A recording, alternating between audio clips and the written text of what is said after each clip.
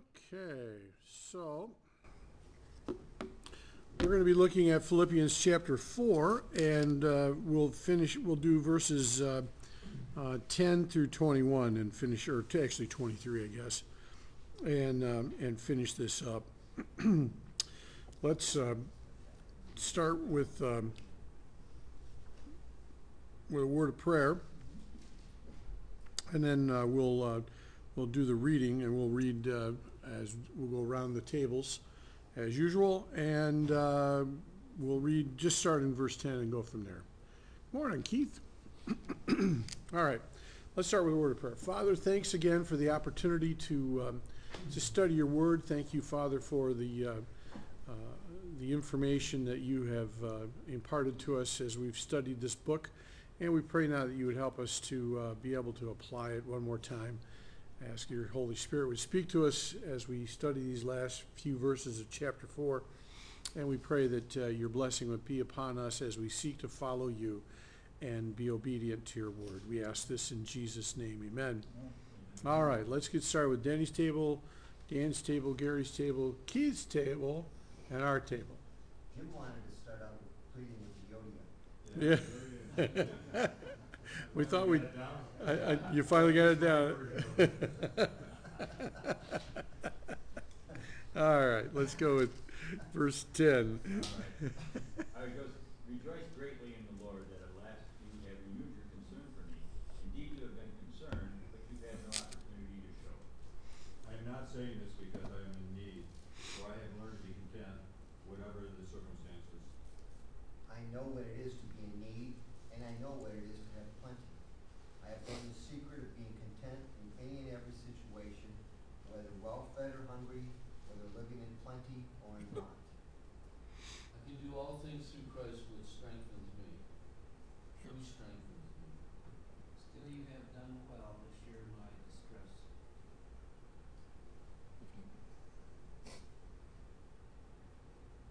Now ye Philippians know also that in the beginning of the gospel, which I departed from Macedonia, no church communicated with me as concerning giving and receiving, but ye only.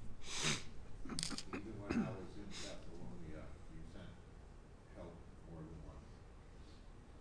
Not that I desire gifts. What I desire is that more be credited to your account. I have received full payment and even more. I am amply supplied now that I have received from watermelon gifts you sent. They are a fragment offering an acceptable sacrifice pleasing to God. And my God will supply all your needs according to his riches and glory in Christ Jesus. To our God and Father be glory forever and ever. Amen. Greet all of the saints in Christ Jesus. The brothers who are with me send greetings. All the saints send you greetings, especially those who belong to Caesar's household. The grace of the Lord Jesus Christ be with you, with your spirit. Amen. All right. Well, I once heard about a story about a church that the gentlemen were looking at adding someone to the board of the church. And, of course, they always discuss whether or not you're going to, how well that person might fit in or not, and whether or not they meet the qualifications. And one of the, in this particular church, it was a deacon board, was leading the church along with the pastor. And one of the deacons says, the trouble with that guy is he's a thermometer and not a thermostat. And, you got to imagine the pastor kind of go, huh? What's the difference, the thermometer versus thermostat? And the guy explained the thermometer doesn't change anything around it. It just registers the temperature. It's always going up and down. But a thermostat regulates the surroundings and changes them when they are when they need to be changed. And he says, Jim is a thermometer. He lacks the power to change things. Instead, they change him. And I think that's one of the things that we look at is in our lives is I thought, wow, how often does that happen that we allow things around us to make us respond to them versus us responding to them and changing them? And I think as we look at the end of of this book, it's again the idea of we need to make sure that we allow God to make us thermostats so that we change things around us versus allowing circumstances to certainly change us. And you know, there's a difference between contentment and complacency. You ever notice that, you know, if you read this passage, you might tend to think, well, maybe Paul is no, he's not complacent. He's content, and there's a big difference between that. A complacent believer is unconcerned about others, while a contented Christian is a person who's willing to share his blessings.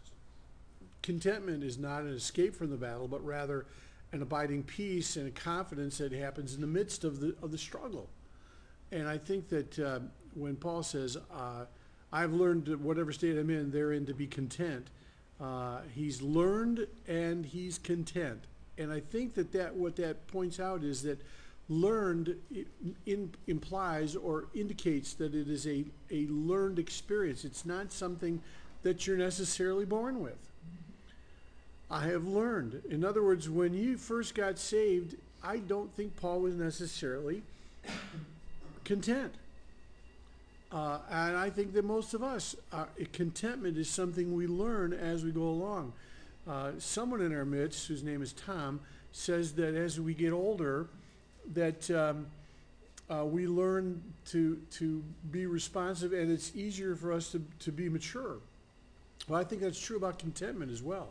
The longer we follow Christ, the deeper we go into understanding our spiritual life, the more that we learn to be content in whatever circumstances we find ourselves in. Now, I'll tell you this, that's a struggle sometimes. Sometimes I want to beat my head against the wall. And usually it's because of people around me that are causing issues that just need to be dealt with, you know. But the other thing I would just mention is contentment is, it means contained in the Greek. It has the idea of being self-sufficient. And in fact, if you were one of the Stoics of that time frame, that would be something you would talk about and discuss and attempt to achieve on a regular basis, to be self-content, self-sustaining, and self-sufficient. Well, Yeah. to your point, Mm-hmm. maybe Paul didn't always think this way, but when you look at when he wrote this letter, it's at the end of his ministry. He was Right. in prison in Rome. Yeah. So when he was going through all this suffering, he probably wasn't all that content. He was going through running the race. And Sure. Yeah. And in the midst of running the race, he's going, I have learned to be content. I've had a lot and I've had little. It's something to learn. We just come to a lot of that.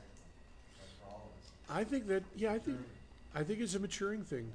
I've even noticed that as I've gotten older, there are certain things that I'm content with the way they are. I don't necessarily have to have whatever that is. Now, every once in a while, I will admit that, my old nature rears up its ugly head and says, no, you really need that.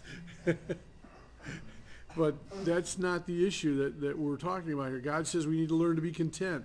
So in this, we're talking also about the idea of God's providence.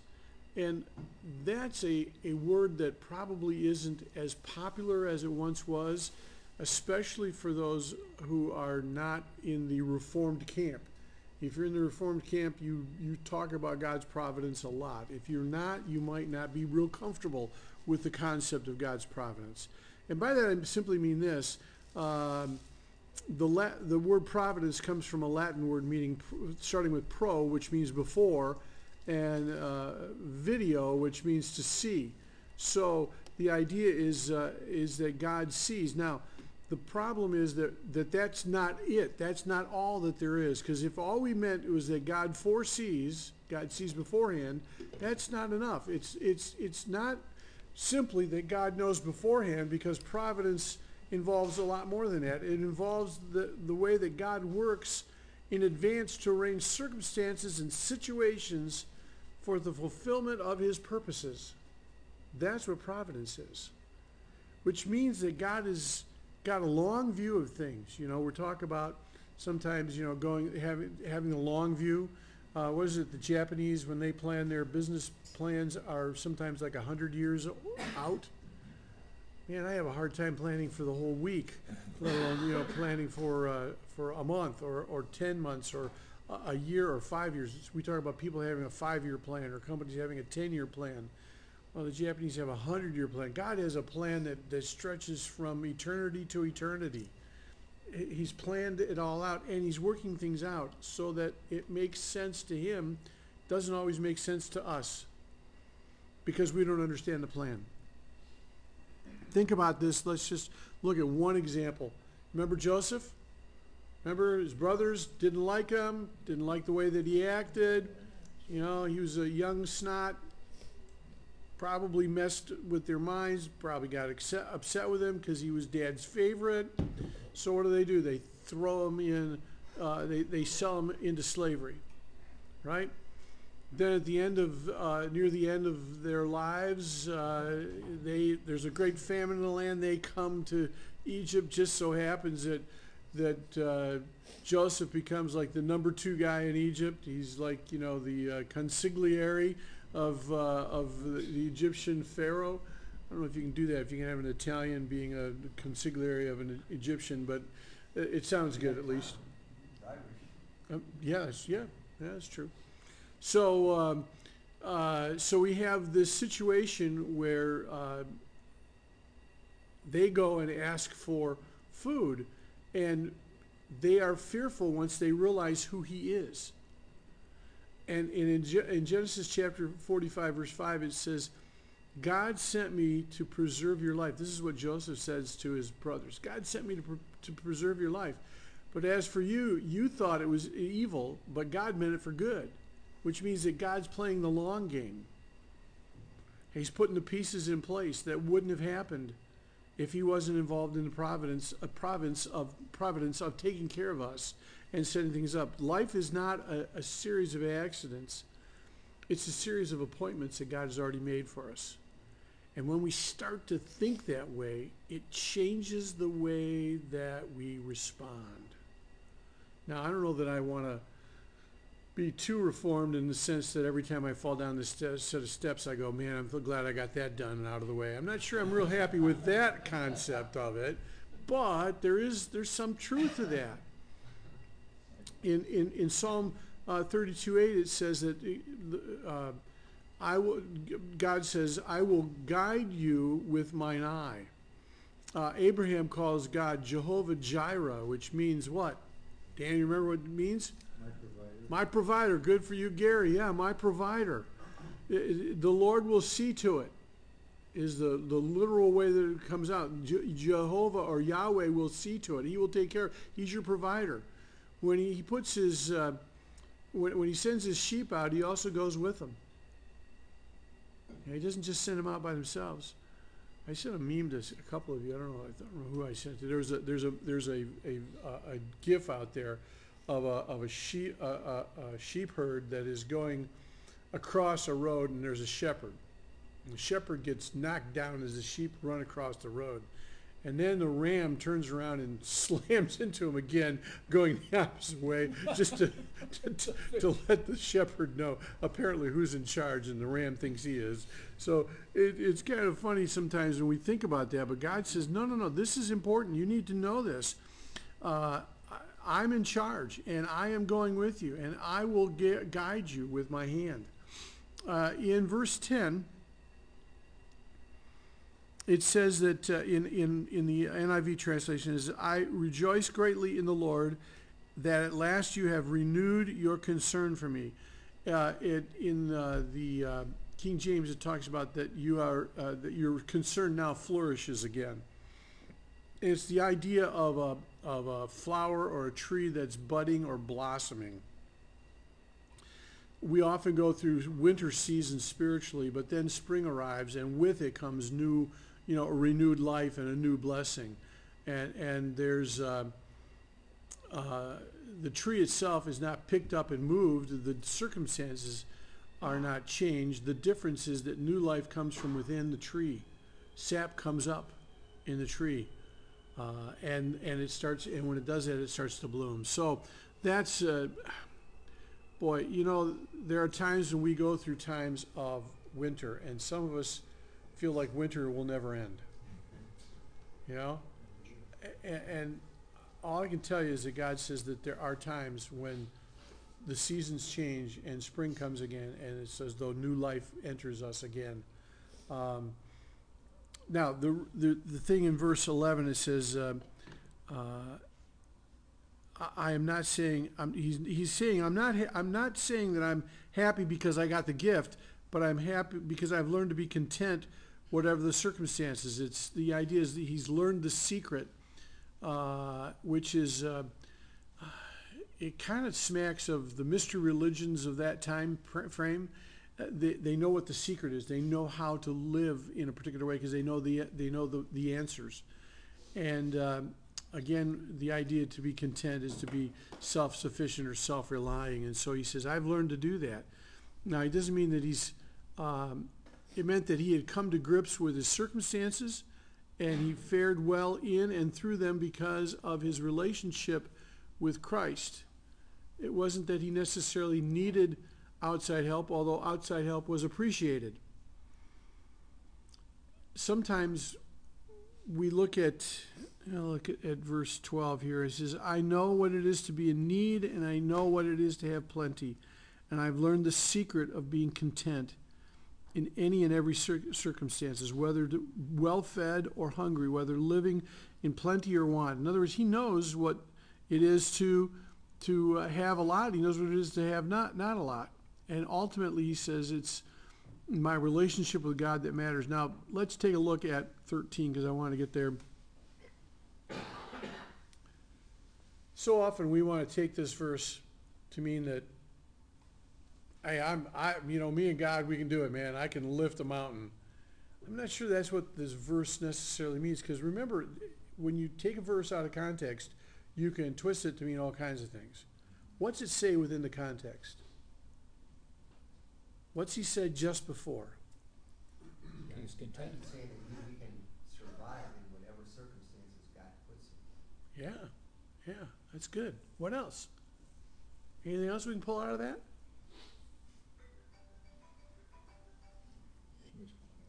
Sometimes the events is what needs to strengthen me at the time that thing takes place or happens. Mm-hmm. And it's individually, like I'm different from you or him, or, it takes place in each one of our walks. Sometimes some Christians have taken this to mean that there's nothing they can do, that they can't do, that they can do everything. Is that what it says here? Is that what Paul means? Go ahead, Gary. It reminds me of another scripture where Jesus says, without me you can do nothing. Yeah, that's good. That's So good. again, with God, he can do anything, with God can do everything. And we just kind of stand on the sideline and go, yeah. He doesn't need a squirrel. So what is this passage? What is this passage discussing specifically? What's it that Paul has been saying in the verses just previous to that? Right. Okay. And what specific needs is he talking about? Spiritual needs? Physical needs. So he's talking about physical needs and material needs, right? So in the day-to-day economic fluctuations of our life, anybody look at the stock market yesterday? I was going really good through the first couple of hours up through about noon. I was going, I think I'm going to survive this pretty well. This is looking good. I looked at it after the close of the bell, and I'm going, oh, that hurts. And unfortunately, it's all on paper. It isn't like I've actually lost anything other than, I think that anytime there's a gain, it's all mine. Anytime I lose, it's, how can they do that? They've stolen from me, But that's not, I have to learn to be content in the midst of all of that. Okay. So the rule of context means that this has to apply to economic matters, is specifically what Paul is referring to, I believe. The other thing is that Paul is expressing his Total dependence on who? God, Christ, yeah. He knew that the Lord led him, and he knew that the Lord had the power, and therefore that he would provide him the power to go through whatever circumstances he's in. Which really changed, by the way, anybody see, I don't know if it was Christianity Today or who came out with it, but there's a new movie coming out. It's going to be out the end of this week, I think, for a very short run in some theaters. It's called Tortured for Christ. It's Richard Wurmbrand is his story. If you've not read his story, you ought to read it. They've apparently made a movie out of it. It's going to be also available as a DVD and maybe streaming. I don't know, but it's going to be a limited release around theaters around the country. I think this coming weekend. I think Richard Wurmbrand started what was the ministry he started? Yeah, he's from Romania. He was a pastor in Romania that spent 10 or 20 years in jail for his faith. And it was not it was not easy. In fact, at one point he was released and then took back to jail again. I mean, it was just it's one of the worst areas and he documents everything he went through. But he was a pastor in Romania, became a prisoner. The result was that one of his goals was to lead the soldiers to Christ while he was there. And he did. He led a number of the soldiers to Christ. His jailers, yeah, just like Paul. Yeah. So it's an interesting story. I read a quote once from him where he said he was in jail. The guards forbade them to preach the gospel under punishment of being beaten. Yeah. But we preached the gospel, and they beat us, and everybody was happy. Ours were happy, and we were happy. Sounds a little That's there. If you get a chance to read the book, it is amazing what they went through. There's a group called the Voice of the Martyrs. That's the group that he started. Yeah, That's so what it's not a bad one to drop a couple because it goes on to this day. I'm pretty sure.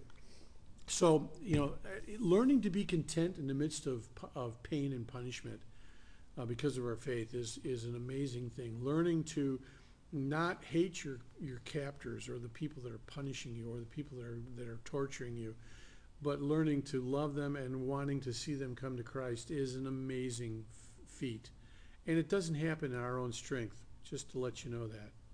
It doesn't. Yeah. These verses, 10 through, he talks about contentment. Mm-hmm. He talks about, like these physical needs, but for Paul, it was like so much more than just that. And this might be what we're living in, because we're not faced with the beatings. I think it was in here somewhere where we were reading about how many times he was beaten, Shipwrecked, and just yeah. on and on. So it's like a whole different level. Well, we certainly have it a lot easier than a lot of our fellow brothers and sisters in the Lord, even around the country, around the world, I should say. It's kind of interesting that in order to have God's strength, sometimes we need to have we need to be weak, because when we're weak, He's strong. And it's kind of a paradox. He was strong. He's strong in the midst of his weakness, Paul. He was also independent, self-sufficient only when he was dependent upon God. That's a paradox. How do you become self-sufficient, independent, when you're dependent? And yet that it goes hand in hand. You can't be self-sufficient on your own without depending upon God to have that happen. It may be more, and one of the things I would say this, I think sometimes it's harder to be triumphant in our Christian walk in the good times. It's easier sometimes to be triumphant in our Christian walk in the hard times, because everything is stripped away, and the only thing you have to hang on to is the Lord. It's the only person and only thing that you can depend upon. And we become conscious of our dependency on the Lord, on prayer, it's easier to understand that when we're in the midst of hard times. Now, I think one of the marks of maturity in Christ is the fact that you learn to depend on the Lord in every circumstances, whether it's good or bad. And how you doing during the good times? You know, how dependent are you on God? Or it's like, I got this, God, I'll see you when I need you. Is that your attitude? Because that's a problem if it is. All right, so he talks about, by the way, this understanding that Paul's abundance, or the fact that he's learned to live when he has a lot, when he has a little,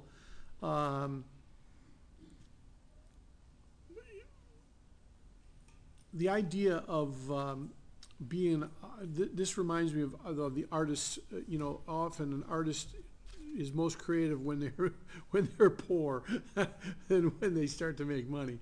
It seems that changes their life. And I think that the best of the philosophers, like the Stoic and Cynics, learn to live in that they can live in any situation. In fact, it reminds me a lot of a Stoic or a Cynic. A Stoic is someone who holds that by cultivating an understanding of the logos or the natural law, one can be freed of suffering.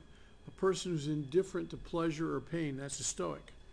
Now, a Cynic is a person who believes that all people are motivated by selfishness, and a person whose outlook is scornfully negative. I think Danny was talking about this on Sunday, and I have to admit that there are times when I look at things a bit with a jaundiced eye, and I tend to be a bit of a cynic. If you haven't noticed already, it's one of my undiscovered or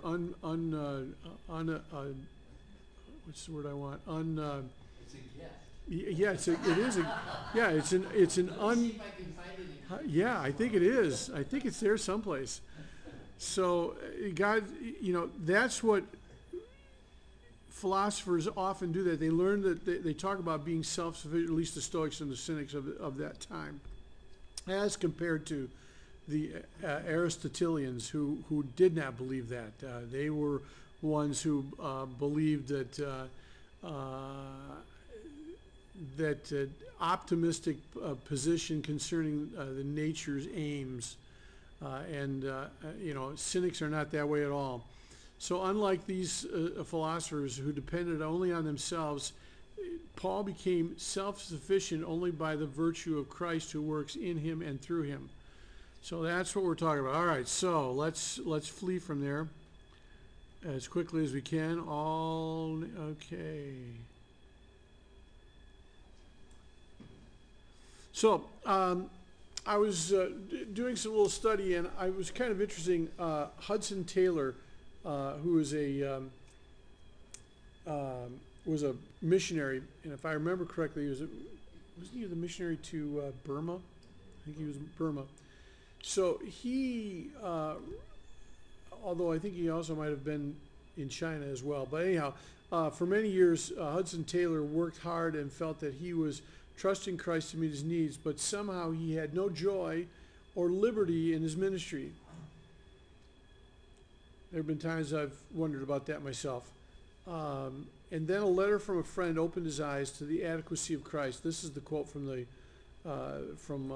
Taylor. He says, "It's not by trusting in my own faithfulness, but by looking away to the faithful one that I found contentment, I found peace." Think about that.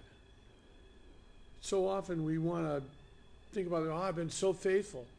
You know, I'm doing the work, I'm struggling, I'm doing the job, but it isn't that it's us doing it. It's Christ doing it through us. Remember the story in John 15 where it talks about the vine and the branches? How do we gather strength as the branches connected to the vine? How do we do that? Stay connected to the vine. Yeah. Which means, yeah. But think about that. The way that we gather strength is by staying connected to Christ, to the one who's the faithful one. And I don't know if Gary, did you say this earlier where he says, without me you can do nothing. Yeah, John 15, which is right out of that passage. Without me you can do nothing. I am self-sufficient because of Christ's sufficiency. By the way, that was a quote from the Amplified Bible. All right. So, yeah. Hebrews 12:3, to consider him that endured such contradiction of sinners against himself, as to be worthy and fame in your minds. Yeah. Look at what Christ did and how we were told that we should do this. The idea is that we need to he says in verse 14, it says, it's good for you, in the midst of everything, he says, even though I can do everything through him that strengthens me, yet it's good for you to share in my troubles. Why is it good? Why is it good that they shared in his troubles?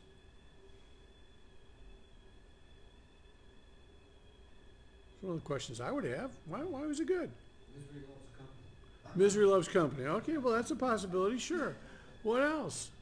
Part of the maturation process. Part of the maturation process. Okay, that's good. What else?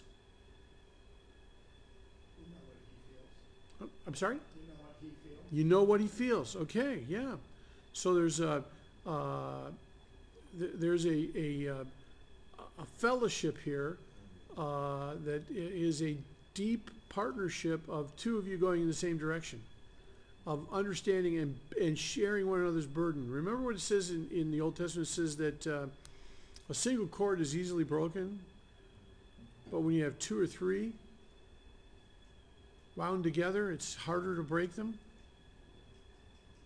The more people that share your burden, I just had one of the young families that I married years ago. It was 2009, so they're in their 10th year. I married them in 2009. The wife has come down with a horrible situation. They're still not sure what's going on, but she's having full body seizures. She's not epileptic. They've gone through a ton of tests. They've decided it's whatever they named it is really bizarre. It's like, okay, it's just going to happen basically, and they're hoping that over a period of months that maybe it'll get better. But she's to the point where she can't work. She was a head nurse at a nursing home. She was the caregiver. She got 3 kids. One of them is a special needs child, and her husband works full time. She can't drive. She can't take care of the kids because she doesn't know when she's going to go into a seizure. She needs help constantly. It just came out.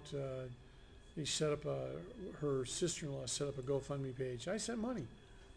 Why? Well, I feel for them. I know them. I want to share in their burden. It's easy to go, oh man, that's really bad. I'll pray for them and say a quick prayer and forget about it. It's a whole other thing when you decide you're going to put some skin in the game. Because man, they're hurting. They got a lot of bills that aren't necessarily going to be paid because of the situation with her health care, and she's not being able to work. Now, granted, her husband has a job, and I'm not sure that he has the same kind of health care that she had. So they're going to be hurting. So anyhow, I point out to you that it's did I need to do it? Well, yeah, I think so. I think it was a burden on my heart. I said to my wife, so I'm going to send him some money.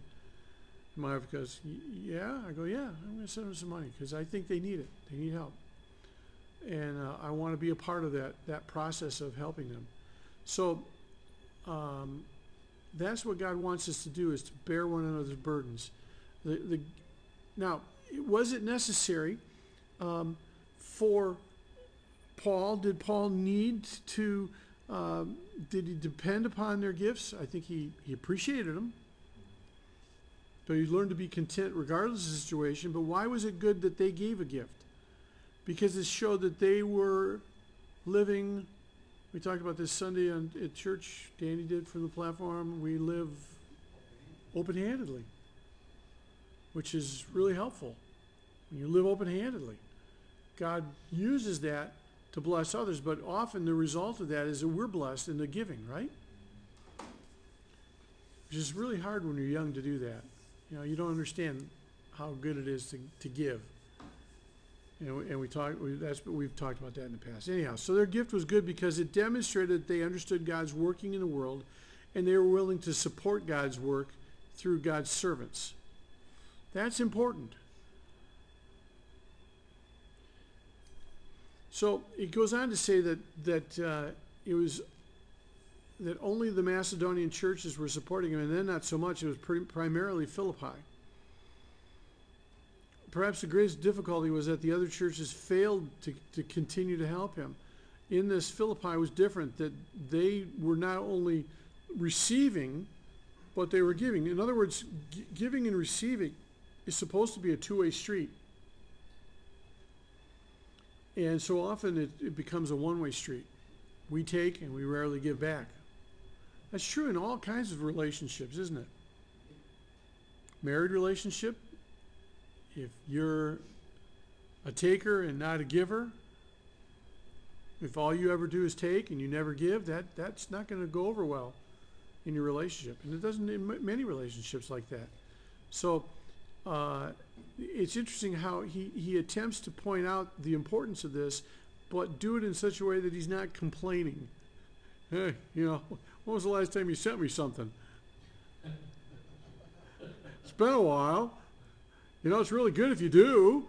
The wrath of God will be upon you. That's right. But as we receive, God expects us to give. They were talking about if all you ever do is receive and you never give out, it's a lot like the difference between the River Jordan and the Dead Sea. The River Jordan, if you've ever been there, is beautiful. At parts of it, it's really pristine. Other parts, as you get closer to the Dead Sea, it gets really muddy real quick. And by the time you get to the Dead Sea, there's an odor, and nothing can live in the Dead Sea. It's saltier than the ocean, And the reason for that is because there's all water is coming in and nothing is going out unless it evaporates. So he's talking about it's important and nothing can live in the Dead Sea. So if you want to have a living relationship with God, you need to be willing to give as well as to receive. And so often in our lives, myself included, from time to time, I'll admit there are times it's hard to give. It's hard when you look and you go, I don't know that I have enough money to give for whatever this project is, even though God has laid it on my heart.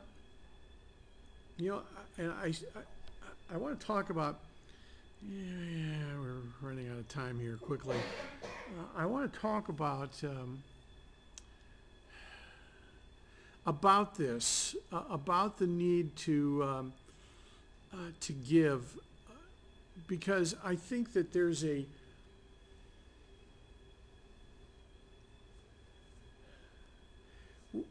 we can get caught up in the fact that if we give, we're going to get. And there is a sense to which there's a certain amount of truth to that. But if you give only to get, you miss the blessing. Or to give without ever expecting to get back. Correct. That's the rule. But I have found in my own experience that when I've given willingly given, and not begrudgingly, I say, okay, this is what I'm going to do. I want to do this because I want to help somebody. That God often returns way more than what I gave. Now, sometimes it's financially, sometimes it's not. Sometimes it's in other ways. But I find it interesting that God wants to develop within us, and I think Paul is attempting to develop within these people here an idea of a theology of stewardship or a theology of giving. And he talks about the fact that he says that what you did in verse 18 is he says that it was a fragrant offering, an acceptable sacrifice pleasing to God. This is something that is important for us to dwell on and to understand and not to miss out on what God wants for us, because he talks about the fact that we need to be willing to give spiritual sacrifices that are acceptable to God. This is 1 Peter 2. 1 Peter 2, verse 5, it says that we are a holy priesthood offering spiritual sacrifices acceptable to God through Jesus Christ. I've told you the story in my life when I was sitting reading one day, and suddenly I was reading this particular passage, and I thought to myself, what in the world is an acceptable sacrifice? What are these spiritual sacrifices that I'm supposed to be giving? And it started me on a journey of trying to understand what they are. And this, by the way, Philippians here is one of them. He says, Paul is using Old Testament terminology. It's a fragrant offering. You know what burnt offerings smelled like? They smell like barbecue. Smell like barbecue, man. And you know what? You know what one of the smells were? One of the things that was on the altar that really brought out that aroma? It was when fat was burning. You ever seen, you have a steak and you have a little bit of fat on it, and that fat just, oh man, that aroma is just amazing. And God says it's a fragrant offering. It's something that, I hate to say this, but it makes my mouth water. Barbecue. How good is that? And so he's saying that your giving is a spiritual sacrifice. Go away, Siri. And we need to realize that we give even when we don't have. We need to give when God lays it on our heart. Remember the woman who had 2 mites, the widow? And she gives it to the treasury at the temple, and God says she gave out of her poverty, and she's going to be blessed. And she says, those other people that are giving so much, then it's not hurting them at all. It hurts her. Sometimes giving is some of those things that's important to understand. Spiritual sacrifices, I remember the overarching spiritual sacrifice we give is Romans 12, 1 and 2. I beseech you, therefore, brethren, by the mercies of God, that you present your bodies a living sacrifice, holy and acceptable unto God, which is your reasonable act of worship. It's not even unreasonable. How about that? Hebrews 13 talks about the sacrifice of the fruit of our lips, and to do good, and to share, to have koinonia, is considered a acceptable sacrifice as far as God's concerned. There are others that talk about that, and I think the thing is that we are privileged to give to God, and out of that comes the other side of that. And I want to just take just a second to hand these out. I want to. A number of years and years ago, I made some decisions about how I would try to operate when I was in ministry, in the ministry mode. And I've tried to do that even among you guys here. There are other ways of doing ministry and looking for money. And it's, every one of us has to stand before God and answer for our decisions, good or bad. And so I've, over the years, I've made some conscious decisions about how I want to, when I'm looking for funds to do a ministry. And I thought, it'd be nice if those were codified in somewhere that you could see it. This is going up on my website. It might already be, I don't remember if I put it up or not, but I did develop a list of things that I wanted you to understand, and I call it AFM's theology of giving. So with that being said, you can take and use this for whatever you decide you want to do with it, like, burn it, you could for fire starter, but it just kind of gives you an idea. And I hope that I've tried to practice this. Now there have been times I will admit that I'm tempted to do something different than what I ended up doing, but God's plan, and I think it's for all of us, is for us to do this in a way that brings honor and glory to Him. And I believe that this, for me, is the way of doing that. So how surprising was it to hear what the next 6 weeks of teachings here are going to be? It's not on giving. Oh no, it is on giving. It's just different kind of giving. Yeah. No, it's going to be good. It's going to be good. But if the coincidence? Oh, I think it's a God thing. Yeah. Yeah, it's what we call the providence of God. When you started talking about it, you knew you were going to hand this out to us, right? Yeah. I'd already planned when we. Yeah. So I'm trying to. So you didn't say, "Oh my gosh." No, I wasn't surprised. God has a way of. I've tried to learn not to be surprised at God. Every once in a while, he does surprise me. Actually, more often than not, he does surprise me. But this was one of those things that I developed and shared with my board on AFM to give them a chance to say, what do you think? And they're going, this is pretty good. We like this. And you'll know that I don't beat a drum when I say that, I'll present a need, ask you to pray about it, and then let you decide what God wants you to do. It isn't up to me to tell you what to do with the resources God's given you. Now, sometimes I wish it was, because I'd tell some of you what to do, but that's not my plan, and that's not God's plan. God's plan is for you to simply follow his leading.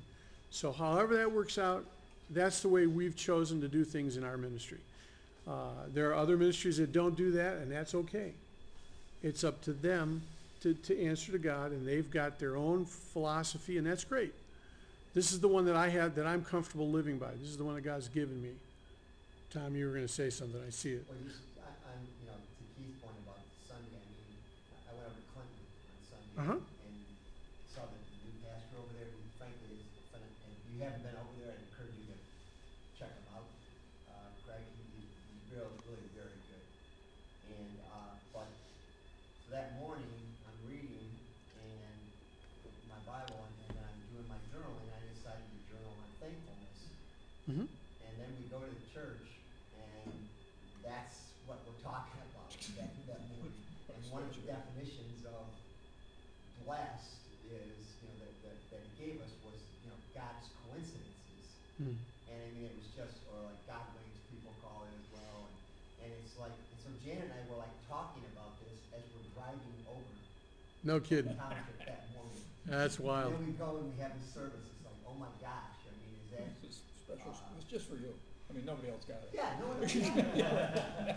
Again, I would call that the providence of God. Remember how we talk about he's setting things up in a way that, for us, we're thinking it's a coincidence. It's, it's that, it's the Holy Spirit. It's, some people call it the wink of God. Yeah. God winks. And it's that concept that God wants. He says, no. It's important we understand that God wants us to do things, and God sets it up so that we learn from this. It's amazing. I'm really, the other thing that happens is when you give, you give God a chance to provide for you as well, because you're trusting him when you give. You're trusting him that he will take care of you. And there are times when you're going to go, really? Am I going to be able to do that? Is that going to happen? Yeah, God will take care of us. Now, God's timing and our timing rarely seem to intersect at the same time. Just saying. With this, Paul says, I can't pay you back for what you've given me, but I'm trusting God that God will do that. Will pay you back. Deuteronomy 15:10 says, give generously to him and do so without a grudging heart. Then because of this, the Lord your God will bless you in all your work and in everything you put your hand to. We're to do it generously. There used to be churches that talked about giving hilariously. And they would take an offering and they wanted people to laugh as they were giving the offering. Can you imagine? I'm sorry, we're going to have to pass the offering plates again. You weren't happy enough in giving. Let's do this again. Let's give you another chance. Dig a little deeper, folks, and smile when you give. In Proverbs 19:17, it says, he who is kind to the poor lends to the Lord, and he will reward him for what he has done. We're talking about genuine needs here. We're not talking about wants. We're talking about needs. And then God, and I think that's important we realize that. I'm gonna run out of time here. I want to make sure we get a little more of this. So in verse 20, Paul closes with a doxology. To our God and Father be glory forever and ever, amen. Then he talks about all the greeting he's going to give. I find it interesting, he talks about the household of the Caesars. I got 5 minutes, so good. All right. So the household of the Caesars, we're talking about civil service here. Could be the Praetorian Guard. Could be bigger than that. But regardless of that, Apparently, there are a lot of people that are coming to know the Lord that live in Caesar's household. That's amazing. That's amazing. All right, so I want to get to a couple of applications here. Okay. Today, Christians view money in one of two ways. One of those ways is they view it as a blessing to which Christians are entitled. We're entitled to be blessed by having lots of money. Sometimes it's considered almost like prosperity gospel. We believe that we look at verses like Deuteronomy 28:18. The fruit of your womb will be cursed, and the crops of your land, and the calves of your herds, and your lambs, and your flocks. It talks about the fact that often the curse of the law when you disobey is poverty. So obedience means the opposite, is what some people think. So because Christ has redeemed us from the curse of the law, then we should not be subject to poverty. And they quote a lot of verses. There are verses like, and they're good, they're true. Given it will be given to you, Luke 6:38. A good measure, pressed down, shaken together, running over, will be poured into your lap. For with the measure you use, it will be measured to you. 2 Corinthians 9:6 says, remember this, that if you sow sparingly, you will reap sparingly. But whoever sows generously will reap generously. So these are all true. They're true. But we try to make a law out of this that says, you know, if I do this, I'm going to get back. And so you start to think about, okay, I'm going to give and I'm going to be able to count the amount of blessings I'm going to get back. That's not the way it works. Sometimes if you're a farmer and you plant and you don't have good weather, what happens, John? You don't get a good yield. Yeah. Or sometimes if you get too much rain, it doesn't work. And if you don't get enough, it doesn't work. So sometimes it's true, while in general that's true, it doesn't mean it will happen every time you do that. There are no success formulas in the Word of God. I know there's a preacher out there that says that. Success formulas in the Word of God produces results when used as directed. Really? That always work? Hasn't always for me. But I've always felt that God's always taken care of me.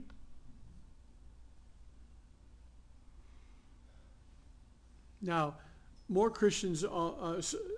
often Christians view wealth simply as something that's neutral. It can be used for good or evil purposes. And the Christian's response is to use wealth for good purposes. To be like the two servants in the parables of the talents. Remember?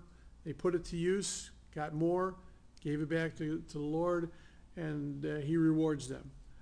Wealth can be certainly a powerful tool. And if I was going to praise or paraphrase John Wesley, I'd say, make all they can, save all they can, and give all they can. That's a good idea. That's a good idea, and I think there's some truth to that. We're told to ask the Lord to give to us our daily bread.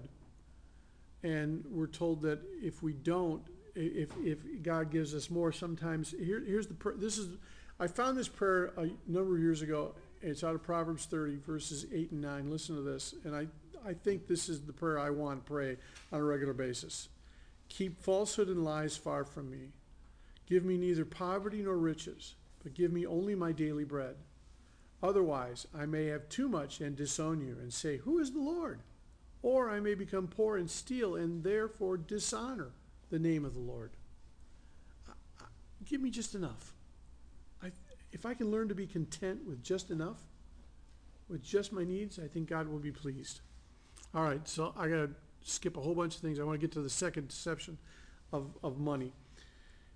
And that is, the second deception is more destructive because it leads us to think that God's grace is for sale and we have to earn it. It's almost like, God helps those who help themselves.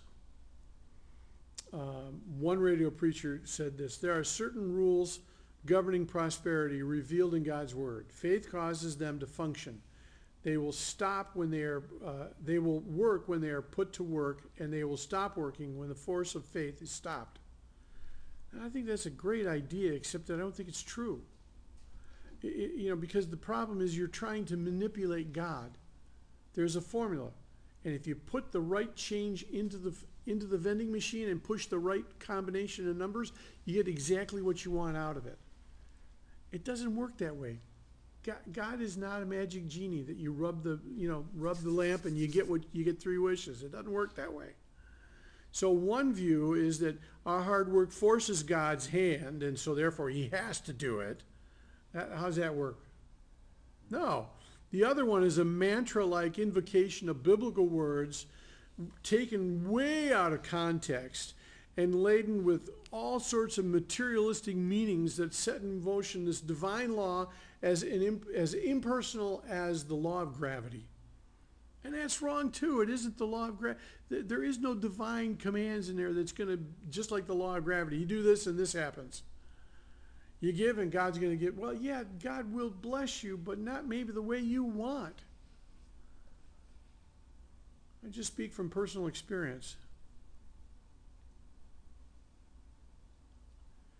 So I think that as we go through this, let's remember this. God wants us to realize that we give as God has given us because he will bless us as a result of that. But that blessing is not the reason to give. We give because we love God. We give because we feel called to do so. We give because he's given to us. And if I could just remember to do that on a regular basis, I loved when Steve Norman was here and he talked about the fact that if he had a Kit Kat bar, and he handed it out to you and he gave it to his kid and he said, "Hey, could I have one of those pieces?" Well, they come in 4, the larger bars. Well, you're just asking, "Hey, sure, if you gave it to me, why wouldn't I let you have a taste?" It's pretty selfish. You go, "No, you gave it to me, it's mine." Without yeah. Yeah. Indian giver, you ever said that to God? At least not maybe out loud, but thought it. All right. So here's at the end of the day. Here's putting Philippians to work. Surrender your mind to the Lord at the beginning of each day. Number 2, let the Holy Spirit renew your mind through the Word. Number 3, as you pray, ask God to give you that day a single mind, a submissive mind, a spiritual mind, a secure mind, so that you will do what you need to do. During the day, mind your mind. In other words, make sure that you're dwelling on things of Christ and things of the Word. Number 5, guard the gates of your mind. Whatever things are true and honest and pure and lovely and good report, think on these things. Guard the gates of your mind. And then lastly, remember that your joy is not meant to be a selfish thing. It is God's way of glorifying Christ and helping others through you. Remember this, joy, if it was an acronym, would be Jesus first, others second, and yourself last. And you get joy out of that. All right, let's have a word of prayer. Father, thank you for the opportunity to study your word. Thank you for the way your word encourages us and challenges us. Boy, does it challenge us sometimes. It seems like money is one of the hardest things that we have to conquer. We feel as though you've given to us and therefore it's ours. And yet we fail at times to remember that you're the one that graciously gave it to us. So help us to be good stewards of what you've given to us. Help us to use it wisely and to advance your cause and to help those that are in need around us as you lay it on our hearts. We ask this in Jesus' name. Amen.